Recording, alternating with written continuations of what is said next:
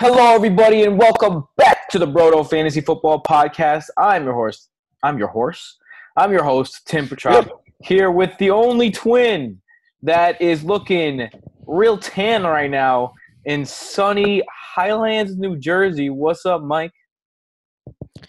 You just called yourself a horse instead of a host, so I'm feeling good. I was looking down. Boom. All right, that was solid. I'll give it to you. Yeah, today is actually a gosh darn beautiful day in the Northeast. Beautiful day, man. I bought myself a punching bag, and I beat the shit out of it for 9 rounds in my backyard. It was amazing. Dude, like 3 days ago, I had the heat blasting because I was freezing, and today I'm like sweating just nonstop. Speaking about heat blasting, we have Thor Nystrom on the show today, joining us on the Recognize Real, I can't speak, hotline. He is going to be blasting the hot fire about the rookies this season, except there's a reason why we want him. Because he knows more than everybody else about everyone, particularly undrafted free agents. He put out an article today. You can check that out on our Twitter. By the way, you can find us at all times, brodofantasy.com, at brodofantasy on Twitter, patreon.com/brodofantasy for any extra shows. And you can find Michael Brodo at BrodoFF Mike. You can find Jason at BrodoFF Jason. And you can find me at BrodoFF Tim on Twitter. So, without any further ado, let's get it started. Yeah. Welcome back to the Brodo Fantasy Football Podcast presented by BrodoFantasy.com. I'm your host, Tim Petrop, with my brothers, the only two twins that give you double that fantasy goodness, Michael and Jason Petrop. You guys should have seen Michael's face when I did that. He was like, what is happening right now? But he wasn't mad about it. Stop moving the mic around. I got the tunes. I got the tunes. My bad. You don't have a mic stand. You forgot how to act. Nah, like you said, I'm in Jersey, so we don't have like the studio set up at all like here. So I found a nice spot to do it, but there's nowhere for me to put a mic stand. I don't know if this is a good idea or not, but I'm gonna say it anyway. A little look behind the curtain. So we record on this device called a Zoom recorder, which is actually a very sophisticated device for audio recording, and so Jason dropped it off, and he dropped the microphone off, and I switched because I have a mic that goes over the computer because we're quarantining from each other at the moment because my parents are elderly, which Dad is actually a senior citizen now. It's hard to believe that he is, but he is. And he dropped off everything except the thing that connects the computer to the device. That's right. So I'm here on old school iPhone headphones, so if I sound weird, that's why. It's all good, baby. How do I sound like? I think you sound decent. All right, well, it is obviously there's not going to be any major news coming out in terms of fantasy football, but let's go over the news anyway before we get into Thor. So the news brought to you by Roto World, who Thor writes for. So Roto World in the hizzle today on the Brodo Fantasy Football Podcast.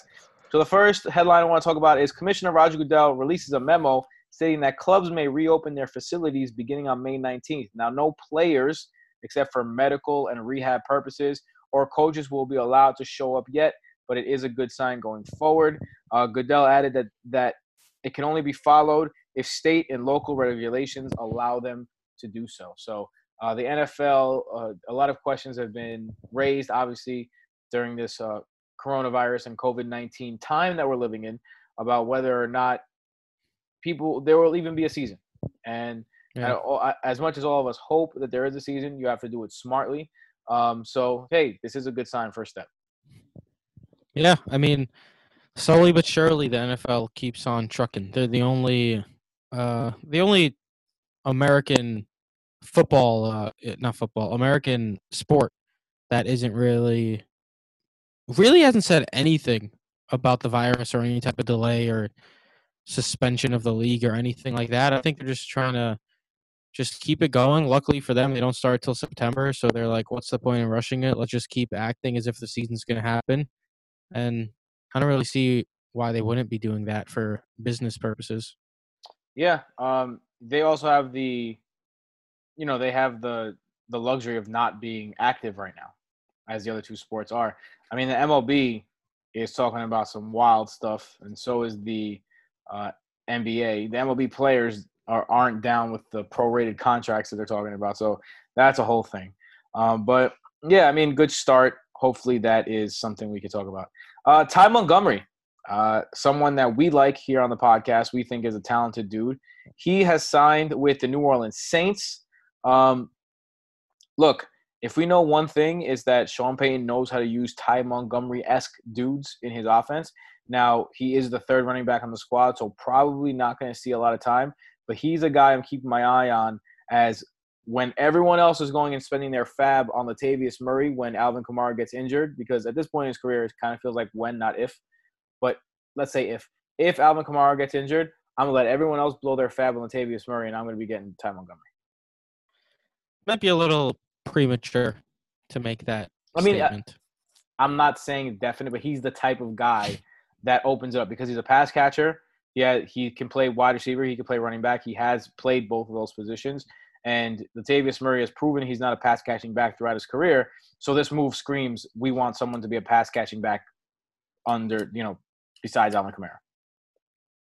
Yeah, I mean, I don't see why they wouldn't bring him in. This guy has shown that he could catch passes. He did start as a wide receiver for the Packers, let's not forget. So it definitely doesn't hurt to have a player like that in the backfield.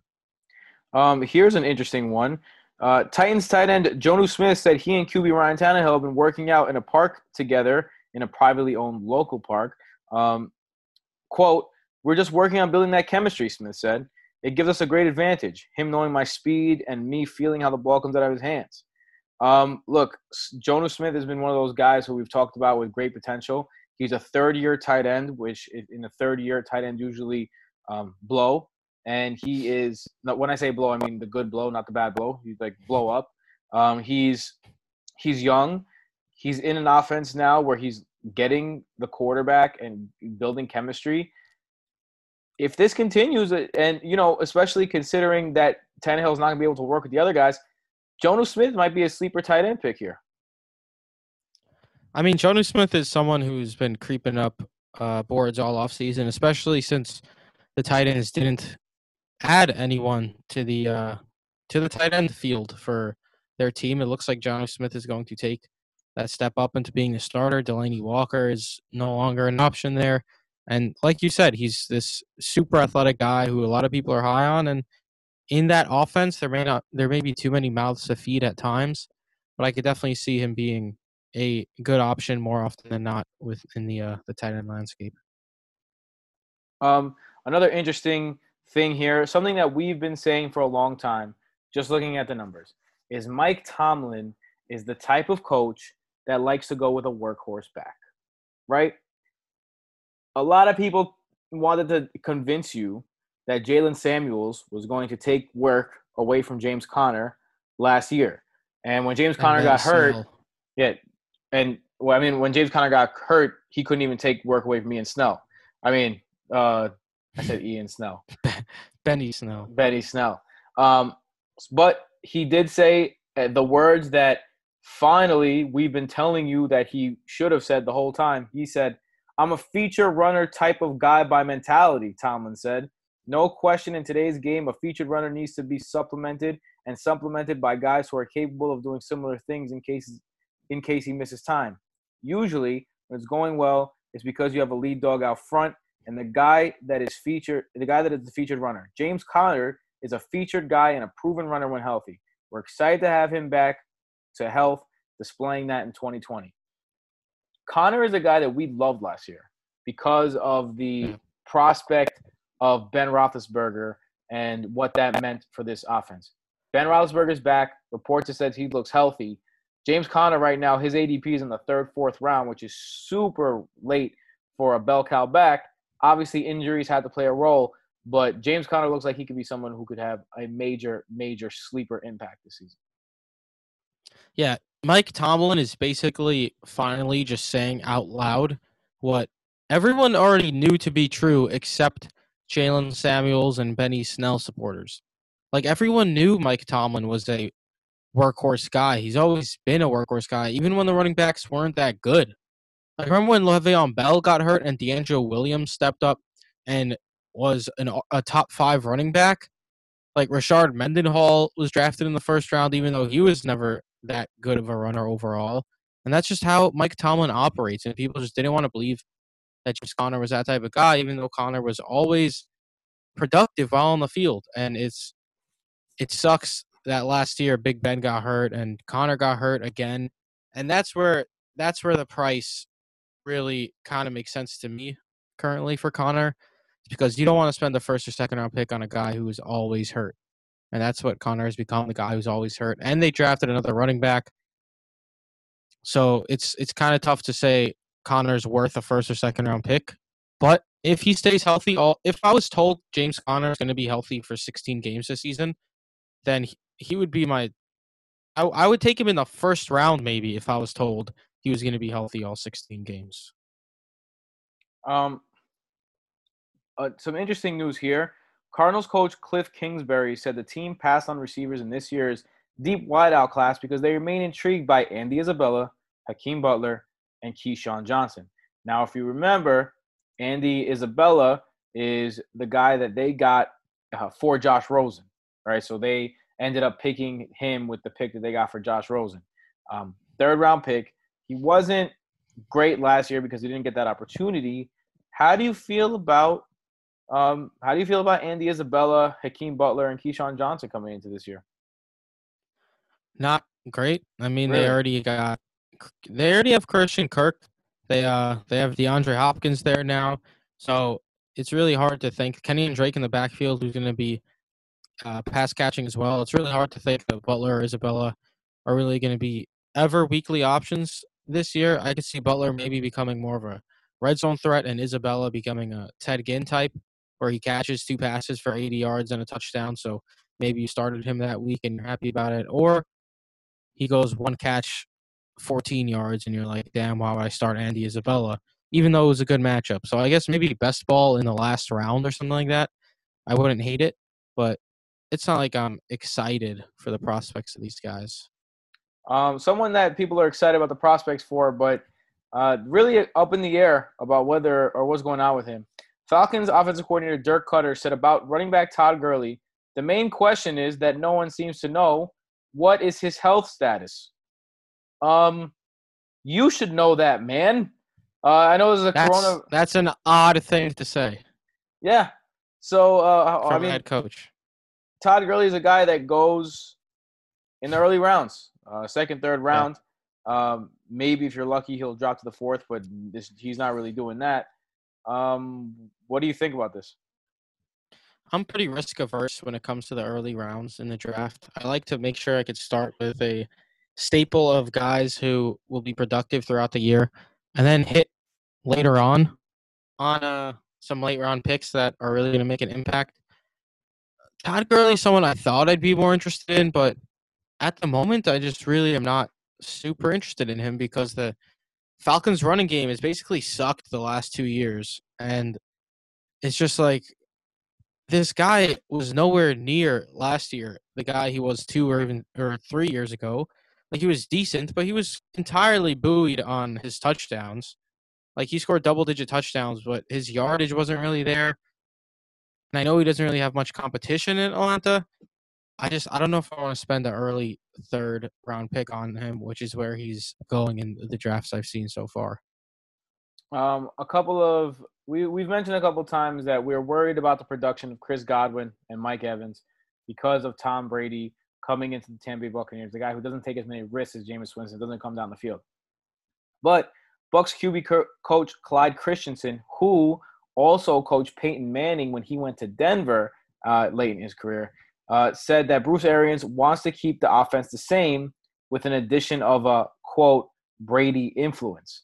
Now, this is different because when Peyton Manning went to Denver, Peyton Manning legitimately brought an offense to Denver with him. On the other hand, Tom Brady, not so much. He wants to run Bruce Arians' system. Does this give you more hope for guys like Evans and Godwin? Not really. I mean, if you aren't a Patreon yet, sign up for the Patreon and get this week's Patreon episode where I break down my true value report, part 1, which is available on brotofantasy.com, of course. I break down Mike Evans and how he would have been a mid-range wide receiver 2 last year based on Tom Brady's true throw value. So it's not someone I'm super interested in, especially because Tom Brady hasn't supported an outside receiver in ages. Brandon Lloyd was good for a season back in the day, and then you got Randy Moss really was the last one to really be a wide receiver 1 with Tom Brady, and that was when Tom Brady was still the best QB in the league and wasn't 112 years old. Yeah. For Chris Godwin, Chris Godwin should get his. He's basically the Julian Edelman this year. But Mike Evans, I'm more worried about. I feel like at the same time, though, like, to be fair, you could say that there's no one with talent to be a productive outside receiver in New England since Randy Moss either. So is it Tom Brady, or is it the fact that there's guys on the outside that couldn't get open? I think it's a fair question to ask. Yeah, I mean, I get that too, but I'm just not buying into a resurgence for Tom Brady at like 43 years old. Remember we called this draft the death of the workhorse back, a guy that was being talked about as a workhorse back, even in some reports that we were reading during the offseason, was that they were working more with him on catching the ball, which was getting his biggest hater, Jason, even excited about him. Marlon Mack, they say, the offensive coordinator, Nick Sirianni, said the running back room is a 1-1 punch with Marlon Mack and Jonathan Taylor. Not a good sign for a guy that they've never seen play. What do you mean, not a good sign for a guy they've never seen play? Not a good sign. All right, let me rephrase that. Not a good sign for Mack. That right away they're saying that it's a 1-1 with a guy that they've never actually seen play in the NFL. Yeah, I mean, that's why I like Jonathan Taylor. He was my favorite running back coming out. And, I think he's going to be a big factor right away. If the Colts offense is anything like the Chargers offense and the Colts offense from last year, where they really want to both really utilize the running back, then Jonathan Taylor, the Chargers, because Phillip Rivers is coming over. So Jonathan Taylor could really be impactful even if he doesn't start right away as a starter down the stretch in the second half. Like, I could see him having a Miles Sanders type second half compared to first half that we saw in 2019. Carlos Hyde. NFL insider Adam Kaplan reports that the Eagles have interest in free agent running back Carlos Hyde. An interesting move there because Miles Sanders is one of my favorite guys going right now. I think that he has the potential to blow up this season in the Eagles offense. With that being said, what does the addition, if they do add him, of Carlos Hyde mean? You start talking about Carlos Hyde and you forget how to speak. Oh, well, let me tell you something about. Someone was texting me while I was trying to talk. You. More behind the scenes. So I can't read and talk at the same time. Don't you dare bring up Carlos Hyde ever. Why?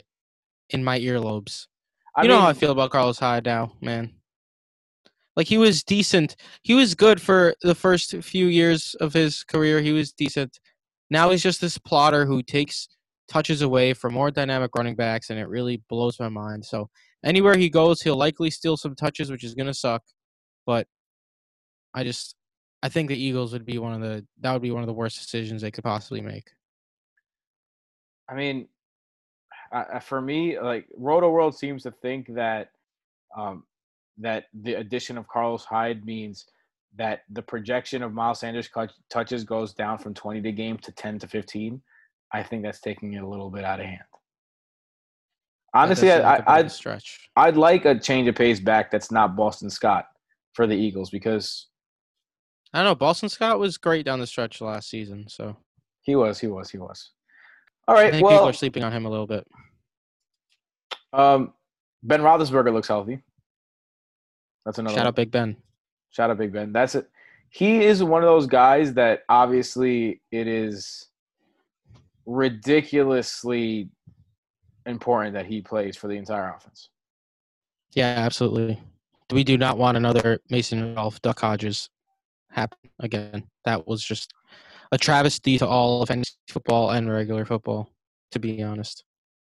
Cam Newton also going back on a previous saying that he had. I don't know if you call it a saying, a quote that he had. Now is willing to look at some offers to be a backup quarterback. 31 years Someone old. wants millions of dollars, and I can't blame the guy. It is a little shock to me. I've been on the Cam Newton is not the best QB train for a while now because without his legs, he's really just not a very good quarterback. But I am surprised that no team went after him. Not going to lie. That was quite surprising because he can have a huge impact on a team if he's able to. I mean, why not sign him and let him use his legs and shit if you're like the Chargers, you know? One last one. Let's talk about the Chargers. Their OC, Shane Steichen, said that all three of their running backs, Austin Eckler, Justin Jackson, and Joshua Kelly, are going to share the load. How much do you put on that? It's a little early for that. Coach talk in May could cram it up the cram hole floor. I still like Austin Eckler. I will always like Austin Eckler. Okay. Oh, yeah. Let's not forget before we go. Frank Gore to the Jets. Oh, yes. Let's go, Jets, baby. 37-year-old running back? I think it's to be a good influence on Michael P. Ryan. They probably like him more than others expected. I don't really think he's going to really steal much work from Bell or P. Ryan. Do we talk about Quincy Enunwa and Josh Bellamy being on the PUP list? Man. Sucks. You guys, anyone who didn't watch the Jets week in and week out doesn't really know how good Quincy Enunwa had the chance to be before all these damn injuries. The dude had the chance to really be a monster. This might be a little crazy, but he kind of reminded me of Chris Godwin, like a big guy that had the speed and was like a real technical runner and could make shit happen after the catch. It's disappointing. Yes, that it is. All right. Well, that's it for the news update. Now we are going to get into the meat and potatoes of this episode. We are welcoming on Thor Nystrom on the Real Recognize Real Hotline. That is right. Thor Nystrom is one of the guys that on Twitter, when he tweets something, we make sure that we read it. He is a rookie extraordinaire, former FW. Help me out, Michael. FSWA, Tim. FSWA. So Fantasy Sports Writers Association. Writer of the Year. He now works for Roto World. He just put out an article about the undrafted rookies this season. So we'd like to welcome Thor Nystrom onto the Real Recognize Real hotline right now. Welcome on, Thor Nystrom. Thank you so much for joining us, man. We really appreciate it. Good to be here, boys. Good to be here. So the reason why you have Thor on is because this guy, not only does he have the coolest name in all of the fantasy world, he also gives you insight that you're not getting from anywhere else. And today he put up a top he ranked the undrafted free agent class. So not only are you getting that drafted rookie class, you're getting the undrafted free agent class. I really enjoyed seeing my Jets in the top 10 of that free agent class. So with that being said, welcome on the show, man. Say what's up. Thanks, boys. What's up? How you guys doing? We're all right, man. We're all right. We're hanging out. Well, let's get right into it. Yeah, let's do it. There are some this year is so unique, right? And there is going to be different things going on, no matter how you slice it.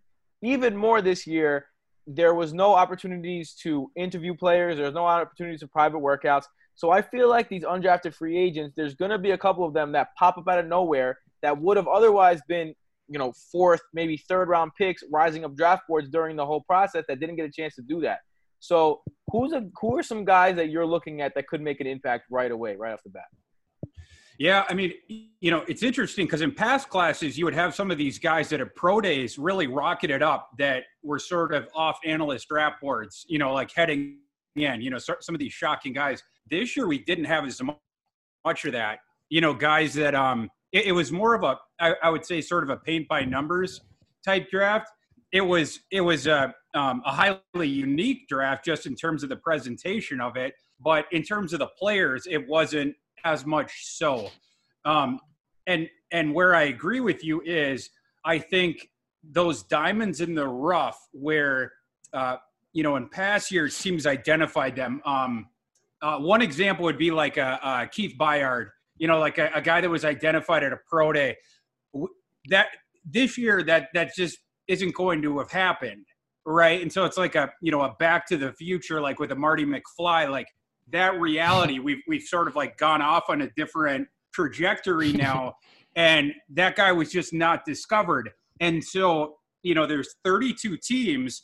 And so some of these guys who would have been discovered, they've been filtered down into different paths. And so some teams have just sort of unwittingly found a couple gems, right? And so like there's guys that I like that I identified beforehand. Maybe they're more obvious guys that the NFL already had a chance to see, and they panned for whatever reason. Like one of them is Anthony Gordon from Washington State. I don't know why the NFL dismissed Anthony Gordon, the Washington State quarterback. They certainly had a chance to see him plenty because he threw for over 5,000 yards. He had sort of wonky throwing mechanics. He was a baseball player, a middle infielder, like in an earlier life. And then he went to JUCO, and he only started for 1 year at Wazoo.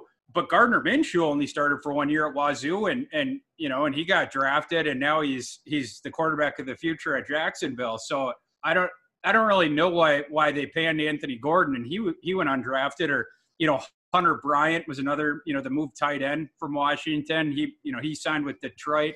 I was surprised he didn't get drafted. There's sort of another kid, James Robinson, the running back that signed with Jacksonville. He comes from the FCS level. James Robinson, if the Jaguars trade Leonard Fournette, James Robinson has a real clear pathway to immediate playing time. James Robinson might be more talented than Raekwon Armstead. He's certainly more well-rounded because Raekwon Armstead, he can't catch the ball. And James Robinson most certainly can. So James Robinson would at least be a rotational back early if Fournette's out the door, and he might even be like a sort of 3-down option right away. So there's a lot of guys like that. But I think in addition to that, even beyond sort of the obvious guys, there's also just sort of like these gems that are going to emerge out of nowhere. I think like from this UDFA class in ways that in past UDFA classes, maybe those guys would have been drafted. Michael is currently on mute and he's talking, and wow. The Zoom Chronicles. Go ahead, Mike. Get yourself off mute and then ask your question. Whoops. Sorry about that. Well, Thor, when I first saw your article, I was like, damn, this guy, he really is crazy doing UDFA class rankings. And I see when you started your article, you said people say you're crazy for doing it. And then I read your reasons why you do it. And I'm like, this actually makes a lot of sense because guys like Philip Lindsay, Case Keenum, Shaq Barrett, guys like that you pointed out. And you already pointed out a few guys that you liked, like Anthony Gordon. And you have these teams ranked, right? Like the Cowboys were first, Chiefs second, by strength, top 5, some count, and then average. Do you want to explain maybe a little bit for the listeners about how you went into those rankings? Yeah, absolutely. There's a bunch of different ways that you could do this. I really nerd out about this stuff, and I thought about it a lot. The way that I was going to stack the classes, and so like a lot, way too much. And so I'll just go through the whole thing. I texted one of my NFL agent contacts, and I asked him if he knew how many rookies every year UDFAs make an NFL roster. And he had the data. and so like make the opening roster. And then he also had the data for how many make the practice squad. And so he sent me an Excel sheet. And so like I was able to get the, you know, the aggregate number of both. And so once I had those numbers, I was able to like sort of start to go through like, okay, so how should I start to like, you know, do, if I was to sort of power rank this thing, because that's what I was sort of trying to like decide in my head, like how would you power rank this? Because I didn't want to do it by just sort of like depth, because that doesn't make sense, you know, like, because then you could just sign like 40 guys and you'd be ranked at, you know, whatever. And so, you know, basically it was like there's an average of 3 signings that make a team per year, a little bit more than 3 that make an opening day roster per team per year, UDFAs. And then it's about 5 in addition that make the practice squad. And so I figured that 5 would be a good cutoff per team to make that the bulk of their grade. And then, so that comprises 90% of each team's grade in my rankings. And then 10% of it is their cumulative class grade. And then the way that I did like the points or whatever is I had these players ranked pre-draft, you know, just like, you know, list form or whatever. And then I you know, came up with sort of arbitrary cutoff points, you know, like along the list, you know, where it made sense, you know. So, you know, let's see where I did like, if they were in my top 200, for instance, they got 10 points. And if they, then if they got down to round 7 grade, so if they, whatever it was, 250, however many picks there were, 256. So, you know, 201 to 256, then they got 9 points. And then, you know, 257 to 300, they got 8 points. And then, you know, it's just sort of like that. And I stacked it like that all the way down to 1 point, you know, for the rest of all these UDFA guys. So then I had this enormous list and they all had point totals, you know, and I assigned them to their teams. And so then, you know, all the different teams, they had all their different point guys, these hundreds of different guys. And then all the teams had their amount of points or whatever. And then I had each team's top 5 guys. And so then I had their averages and I also had their aggregates.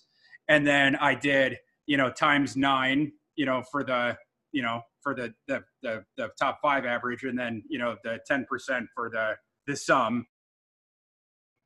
And I'm not smart enough for some of this. So I had like a mathematical Excel guy who was like helping me. Like I have the ideas, but then I have people that are smarter than me, like the math people, like, cause I always have a buddy, you know, like you guys have buddies, right? You know, like you know, someone, you know, so I'll call like one of the, or like now I have readers, you know, that like I, you know, so I'll be like, hey man, can you, here's the thing. I need this to be this weight and this to be that, you know, and they're like, you know, a math genius at, you know, blankety blank. And he'll be like, oh, no problem, man. And he'll plug it into my sheet and I'll be like, you know, and then it'll just like go down the form, whatever. And so, you know, that's how we did it. And then, you know, it just stacked all the classes and it just, you know, goes up and down and that's how it is. It's easy. Like, you know, most of the work is done in advance of like scouting these guys, you know, over the course of, you know, multiple years, you know, in my work like, you know, college football and then, you know, with the draft here over the past couple months more intensely. And then this stuff is just like the process thing, you know, of coming up with like how exactly would you do something like this? Does that make sense? Yeah, it does, for sure. You obviously watch an ungodly amount of tape. How, if you had to put an hours number on how much tape you watch, what would you put it at? I watch a lot of football, boys. I watch a lot of kids. I don't know.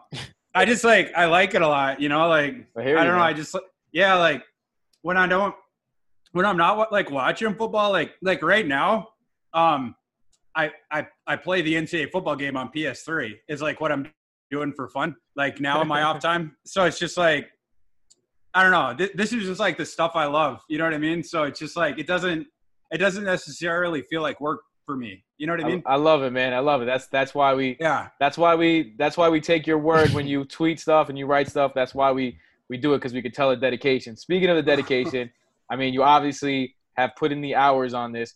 All right, so there's a lot of dynasty drafts going on right now. And in dynasty drafts, you need to be that guy who kind of has the inside track on maybe a late round rookie guy who can be a steal. So if you are telling the people, hey, look at this guy and a late round rookie guy, and he's going to be one of those guys that pops, like the type of Philip Lindsay dude in 2-3 years, and he's going to be a guy that you're going to say, man, I stole him in the 5th round of a rookie draft, or whatever round. Who is the guy that you're looking at right now that you think has like maybe superstar potential in the UDFAs? Well, if we're going super, super deep, like UDFA, it would be James Robinson. Like, I mean, if we're talking like crazy deep, like super duper sleeper, like UDFA, super duper deep, James Robinson. Because I do think that he has a path like to even immediate playing time. Another one that would be even deeper is Scottie Phillips on the Texans, because he actually has a route to playing time. Not many of these guys have a route to immediate sort of playing time, but Scottie Phillips, his route to the RB3 role is pretty easy. The Texans just have bums that he's competing with, and Scottie Phillips is a decent back.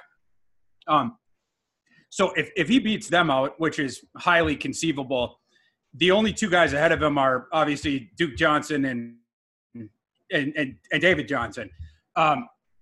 David Johnson gets injured all the time, and he's inconsistent, etc. You would be one David Johnson injury away from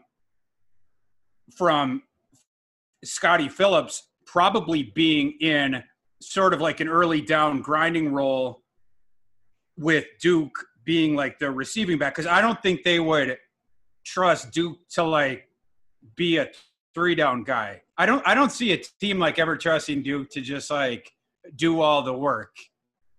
I just don't. And so I could see Scottie I mean, it would take a little bit more. That path requires a little bit more. The Leonard Fournette trade with James Robinson, that's a much easier route to see. But the Scottie Phillips one is another one that I can sort of see. And then as far as like, excuse me, like, easier ones, like, as far as like drafted guys, those ones are easier, like these, the guys that like people know more, deep sleepers, like, there's a few of them. Tyler Johnson's one that I like, from Tampa Bay. He's not super duper high ceiling. He's not a very good athlete. He's not going to play on the outside. He's a slot receiver, but he's probably the second best slot receiver in this class behind Justin Jefferson. And actually, Justin Jefferson's probably going to be an outside receiver in the NFL, because the Vikings, I don't know if people know this, but the Vikings really only play 2 receiver sets.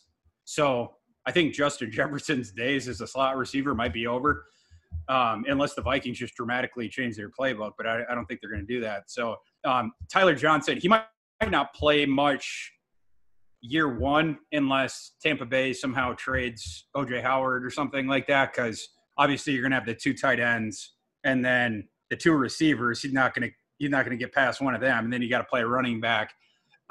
So the math doesn't work out for him right away. But if he could somehow, in year 2 get onto the field, you're playing with a quarterback that uses the slot receivers better than just about any quarterback in the history of the NFL. And so if you're in a dynasty league and you can get Tyler Johnson way, way later on, Tyler Johnson was one of the best, like I said, he was one of the best slot receivers in the NCAA the last couple of years, and one of the better receivers, period, in the last couple of years. So I like him a lot. Another developmental guy I like a lot later on, Antonio Gandy-Golden from Washington. He's in a solid, situation with Washington. You know, he might get targets, maybe not like right away because he's pretty raw. But I mean, like, you know, we saw guys jump up real quick for Washington last year, Scary Terry, Kelvin Harmon. So they give guys opportunities quick, and Gandy Golden athletically is probably more gifted than maybe both of those guys, certainly more gifted than Kelvin Harmon. So, you know, he could get an opportunity pretty quick too. I think that Haskins will like working with him. You know, he's a big kid. He gets downfield. He was a gymnast, like when he was a kid. Like he's a really good athlete. And at Liberty, their whole offense was just tossing him deep balls, basically. It was just like, Antonio, just go downfield. We're going to toss you jump balls. So, in the NFL, they're going to teach him how to do stuff. You know, they just didn't do it at Liberty. So it's not that he can't do it. It's just they didn't teach him how to do that stuff. They're Liberty. They're Liberty. Yeah. They're Liberty. Yeah, I mean, it was just like Antonio Gandy Golden was all that Liberty had. So don't hold that against him. You know, like that's the whole point there. So he's another guy that I like. And then earlier, like, this guy would constitute a sleeper in sort of the phylum he's at. Not in the same way these other guys are, but like, you know, for receiver, I feel like this guy's going to fall a little bit lower than he should, but he's not like a deep sleeper. But Laviska Shenault, he got slept on in the draft process, and he's probably going to get slept on like in the fantasy process as well. But Laviska Shenault is a freaking stud, and I feel like his situation in Jacksonville is awesome. You know, I feel like he's going to get targets early, and I feel like Gardner Minshew is the perfect kind of quarterback for him. Laviska Shenault is pretty raw, and again, it's not his fault. Like Colorado, like Steven Montez is not a good quarterback, and the offensive system they had at Colorado, like the coaches they had were the two coaching staffs ago, they were fighting for their life, and Laviska Shenault was this sort of singular talent where they just had to force the ball to him. And so they would just give him a bunch of screens, or they would have him as the wildcat quarterback, or they would line him up at tight end or H-back or like whatever. And so they were just force feeding him the ball. They weren't really like developing him as a well-rounded player. It was just like, get the ball to Laviska around the line of scrimmage as much as possible, because even though people think that like Steven Montez is a good quarterback who can get the ball downfield to our, all-world receiver, actually Steven Montez sucks. And then the last coaching staff, after they forced out McIntyre, that coaching staff, excuse me, that coaching staff appears to just have been a mercenary staff. They left for Michigan State immediately after the season was done, and they appear to have used Laviska Shenault for their own game, their own vices or whatever. And it was the same sort of thing. It was just force the ball to Laviska every time. And so, I mean, that didn't help his development. And then the other upshot of it was Laviska Shenault's body gave out on him both seasons. So, his whole body of work and his development, it didn't behoove it. And then also he got this tag of the injury concerns. So we'll see if he can hold up in the NFL. But I think it's an unfair criticism in some ways. And I feel like that, the raw thing in some ways, that's unfair too. I feel like the one thing that we know about him for sure is that he's an all-world athlete. He has the same build as Ezekiel Elliott, same dimensions. And he runs angry. Like when he gets the ball, it's not like a receiver thing. Like when he gets the ball in his hands, he's just he's like a Sonic the Hedgehog or something. Like he's like a Furioso. Like he's trying to run people over like DBs. Like he won't go out of bounds. He'll try to run over safety. He'll try to run over linebackers. He's just a really fun player to watch. And I feel like why he's a really good fit for Minshew, right away, is because, as you guys know, Minshew doesn't have a bazooka, but he's really accurate, short area, intermediate area. He's a really creative guy, and he is what I would say pragmatic. He's, a winner or whatever. He takes a profit, right? And so for a quarterback like that, Shenault is a guy that you will get the ball to, in the short and intermediate area early on, even if he can't say early on, run your sort of full route tree, whether that's a fair criticism or not, we know that he can he'll be able to, take the ball and do things with it in this sort of space around the line of scrimmage. And Minshew is going to be smart enough to get him the ball there and let him run. So I feel like from the start, Shenault is going to be able to do that for you. So speaking of guys who are like in perfect situations right now, there's a couple of backs who Michael and Jason, my brothers and I, have called this draft the death of the workhorse back, because so many teams who had backs already drafted backs in the second or third round this year with high draft capital. Who's your favorite of the rookie running backs to take over a starting role this year, at, if not in the beginning of the year, at any point? Well, for sure, Clyde.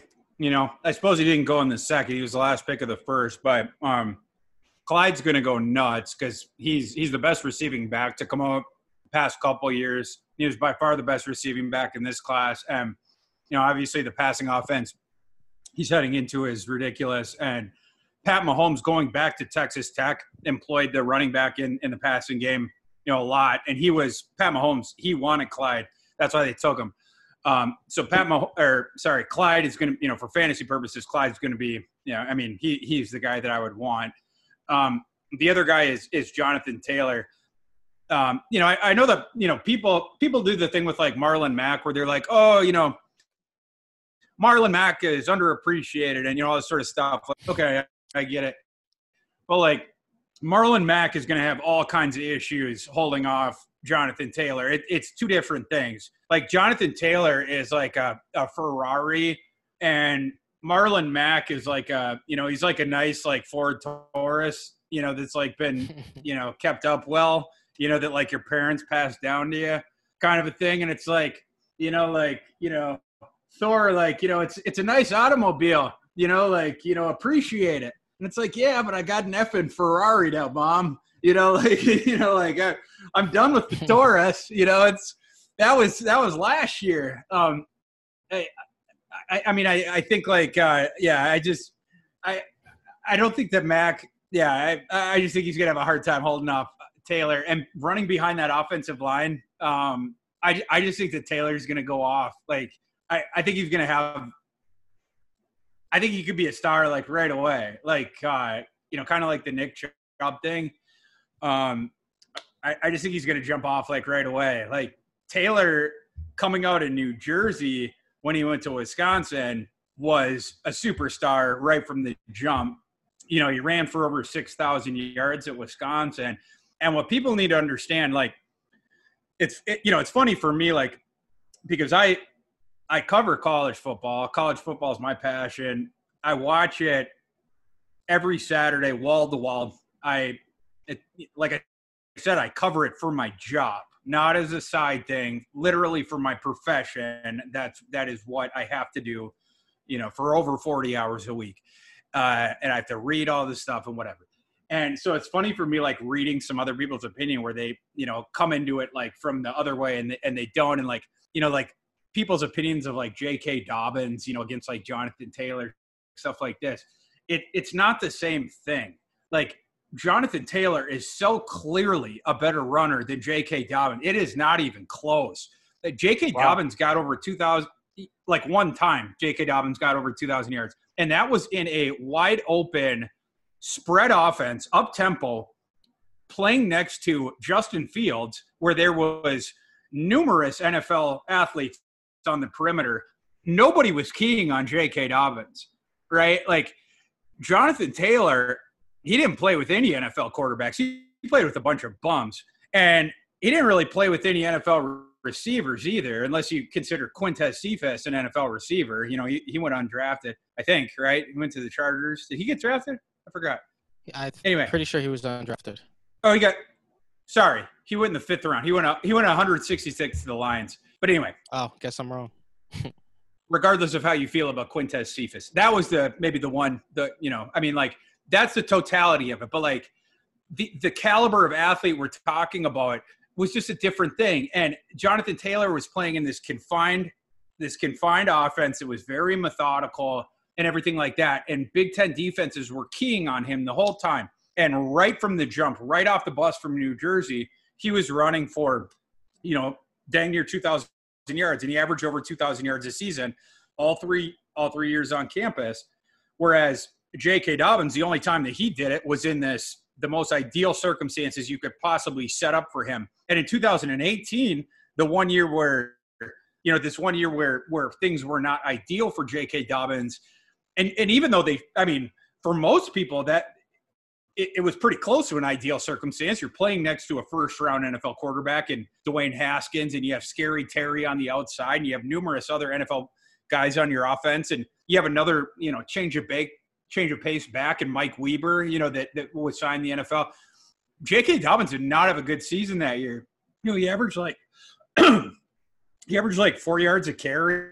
He ran lazy, stuff like that. Like, Jonathan Taylor is a different kind of a thing. He's like he's a bigger kind of a back, runs a 4.3. He's a world-class athlete, breaks a crap ton of tackles. Like, it's just a totally different thing. And running behind the guys that he's going to be running behind, Quentin Nelson and all those horses, like, I just think he's going to go nuclear on the NFL. So he's a guy that I love.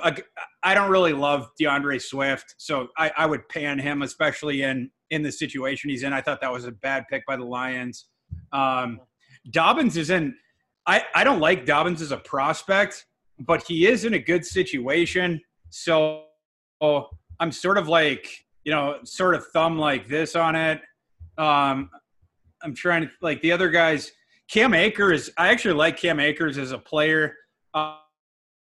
He's in that weird situation where it's like the situation is theoretically solid for him, but he's behind like that kind of crappy aging offensive line. They didn't do anything to help it, and the cap situation there sucks. So that's kind of a weird one. Zach Moss is going to be splitting carries with Motor. So that one's kind of a thumb, medium. A.J. Dillon, obviously he's going to be splitting carries in Green Bay, hopefully for him. Antonio Gibson in Washington, that one's kind of interesting, but I feel like he's going to get overdrafted because I feel like everyone with Antonio Gibson, like I feel like everyone wants to be the genius with Antonio Gibson, like and be like, oh Antonio Gibson, and Antonio Gibson's a great athlete, but Antonio Gibson only had 78 touches at Memphis in his whole career. 78. Wow. Yeah, that's it. 78. Yeah, that's pretty rough. FBS. Yeah. And he never played running back. He would, he played their H-back role that Tony Pollard played. He's a very interesting proposition. He's a stud athlete. For his size, he's a crazy athlete, but, you wonder why didn't they give Antonio Gibson the ball more? And when they did give him the ball, it's breathtaking to watch him with it. He's another guy that like when he gets the ball, you see him in the open field. It's crazy. God doesn't give guys that size, that athleticism too often, doesn't touch too many guys like that. But, Antonio Gibson he's a boomer bust type proposition. He's very, very raw. They're going to have to teach him how to play running back because he didn't play that, in college. So it's going to take him a little while. And I just feel like if I was going to take Antonio Gibson, I would want him in my kind of value range. And I feel like the way that I hear him talked about is people are so excited about him. I feel like at least the people that I talk to, that maybe they lose the forest from the trees, but maybe I just talk to draft nerds. So maybe they just get sucked in by the athleticism, and maybe fantasy guys, they're not as in, I don't know. I'm not sure. So I guess it would just depend on your draft, how far he fell down. I don't know. Yeah. Tim took Antonio Gibson in early best ball draft, like in the 12th round or so, just taking a shot. When it comes to the wide receivers, though, in this draft, is there a guy that you think the landing spot was just perfect, where you think he could have an immediate impact more so than the other guys? Because there was a lot there. This wide receiver class, everyone said was like tremendously deep, one of the deepest classes ever. So is there really one spot one landing spot that stuck out for you? Like as far as an immediate impact, like year one? Yeah, year one immediate impact. Justin Jefferson. He's going to get a ton of targets. Again, the Vikings, they ran, I think, more 2 receiver sets than any team in the NFL last year. And the way that they did their off season, I think it's going to happen again. I don't know who would play the third receiver. And I think that they brought in, I think the previous draft was just to tell that that's what they plan to do going forward, at least until they get rid of Kyle Rudolph, because it's just going to be Irv Smith and Kyle Rudolph, and then 2 receivers, and they traded Diggs and then draft Jefferson, and then it's just going to be Jefferson now and Thielen, and so Jefferson's just going to get. It's just going to get Diggs' targets, I think. Maybe not all of them, but a lot of those are going to get funneled over to Justin Jefferson. And Jefferson got an enormous amount of targets at LSU last year. And the year before, not quite as many, but his market share actually was even more, because the year before LSU had, they were still running like the vestiges of like the Les Miles, run first kind of boring offense or whatever. And that year, Justin Jefferson was playing on the outside, and he had like double the receptions of LSU's number 2 receiver that season. So, Justin Jefferson's a good receiver, and it seems like he's going to be playing on the outside this year, even though draft analysts said, he's going to be a slot receiver, right? I think he's going to be playing on the outside, and I think he's going to get a crap ton of targets from Kirk Cousins. So I would say him. Shenault is another one. I would stay away from Ruggs as far as a year one guy. Ruggs is really fun, as far as the athleticism, but like at Alabama, Jerry Jeudy was the guy that got all the targets, and Ruggs is a more valuable player in real life than he is in fantasy, because he forces the defense to defend the offense in a certain way. He, whatever, tilts the field or whatever cliche you want to say. Like, he forces the safety back, and he forces the cornerback to play a certain way, et cetera. And that allows – it's like a it's like a Steph Curry thing, where it's like a floor spacing thing, right? Where it just it forces the defense to do certain things. And because you have this extra space – you get this extra space that other players don't get, it opens things up for other players and opens up passing lanes, et cetera, to extend the metaphor. But in terms of like just counting numbers, he's not used as much for that, or at least he wasn't at Alabama, and he's not as good of a route runner as some of these other guys. And so, like Oakland I assume will use Ruggs to like Hunter Renfrow, I assume will benefit quite a bit from working next to Ruggs, because he's going to open up this enormous amount of space. But Ruggs probably will not get like the crazy counting numbers that you would expect from his draft slot. CeeDee Lamb, obviously he's playing with, a bunch of guys that get a crap ton of targets. So maybe not him either. Jerry Jeudy, I don't like his quarterback. So I can't endorse him. I like Shenault. Thumbs up on Shenault. Let's see. Denzel Mims is kind of interesting to me. They have targets. And I think Denzel Mims is underrated.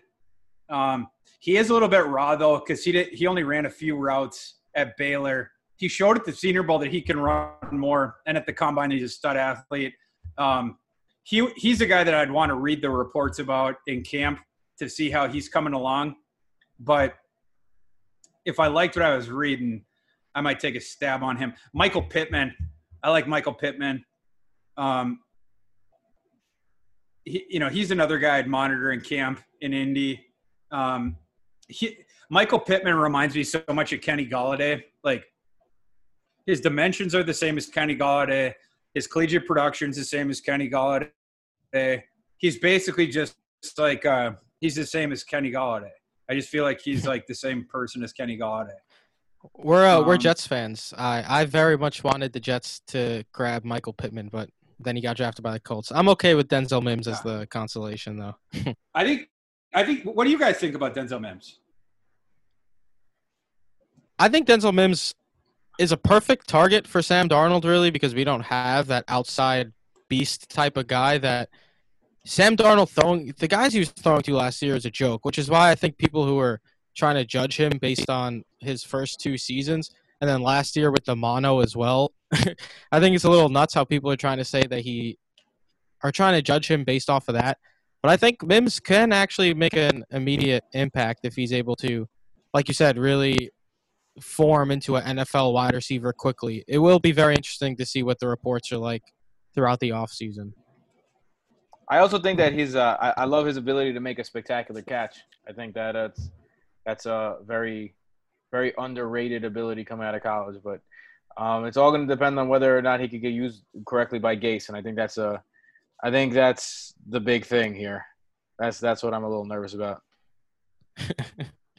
But with that being said, thank you so much, Thor Nystrom, coming in here. And I think you could tell just by, the details that you're talking about these dudes on the podcast. You could tell that when you go to rotoworld.com and you read this guy's articles, you're going to get detail, you're going to get facts, you're going to get straight up knowledge, you're going to get a guy who knows what the hell he's talking about. And that's why he was welcomed on the Real Recognize Real podcast. Thor, why don't you plug yourself? Tell them where to find you. Thanks so much, boys. Good to be with you. You can find me on Twitter at Thorku, at THORKU on Twitter. And, come and check us out at RotoWorld on the NFL draft section. The thing I put up today was the my UDFA class rankings, like we were talking about. And it's just a labor of love, like we were talking about that. I've been working on that thing here for the past couple weeks. So, anyways, come and check it out. That's a lot of blood, sweat, and tears went into that guy. Well, awesome. Thank you, Thor. Thanks very much. You could definitely tell. And, yeah, man, thank you so much. And, we'll talk to you soon. Thor Nystrom, everybody, on the Real Recognize Real hotline. That was Thor Nystrom on the Real Recognize Real podcast. As you could tell, the reason why we want that guy on our show is because he just knows more about football than anyone else, specifically college football players. And it's because he puts in the time and he has the passion for it. As you could tell, the passion was literally oozing out of his eyeballs on that show. True that. The man knows his stuff. Clearly. Very, very clearly. For sure. Michael, where can they find you? At BrotoFF Mike. You can find Jason at BrotoFF Jason. You can find us all at Broto Fantasy. You can find me at BrotoFF Tim. See what we did there?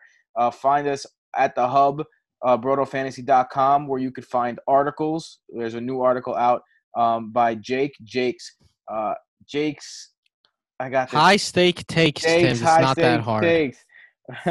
The rhyming, the bars are real. He has a new episode. He has a new article that just got posted.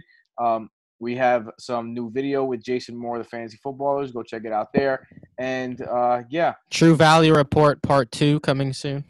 True Value Report Part 2. By the way, if you are a patron in patreon.com/BrotoFantasy, our extra episode is going to be breaking down the report Part 1. So if you want to take advantage of the stat that you only get at BrotoFantasy.com, we are breaking it down and kind of like telling you how to use it and what it means and what it could mean for the upcoming season. So, this is – I'm laying down – invaluable information. I'm laying down right now, and this is not the most, not the, best angle for me. Look at my chins. I got chins. That being said, Jeez Louise. Peace.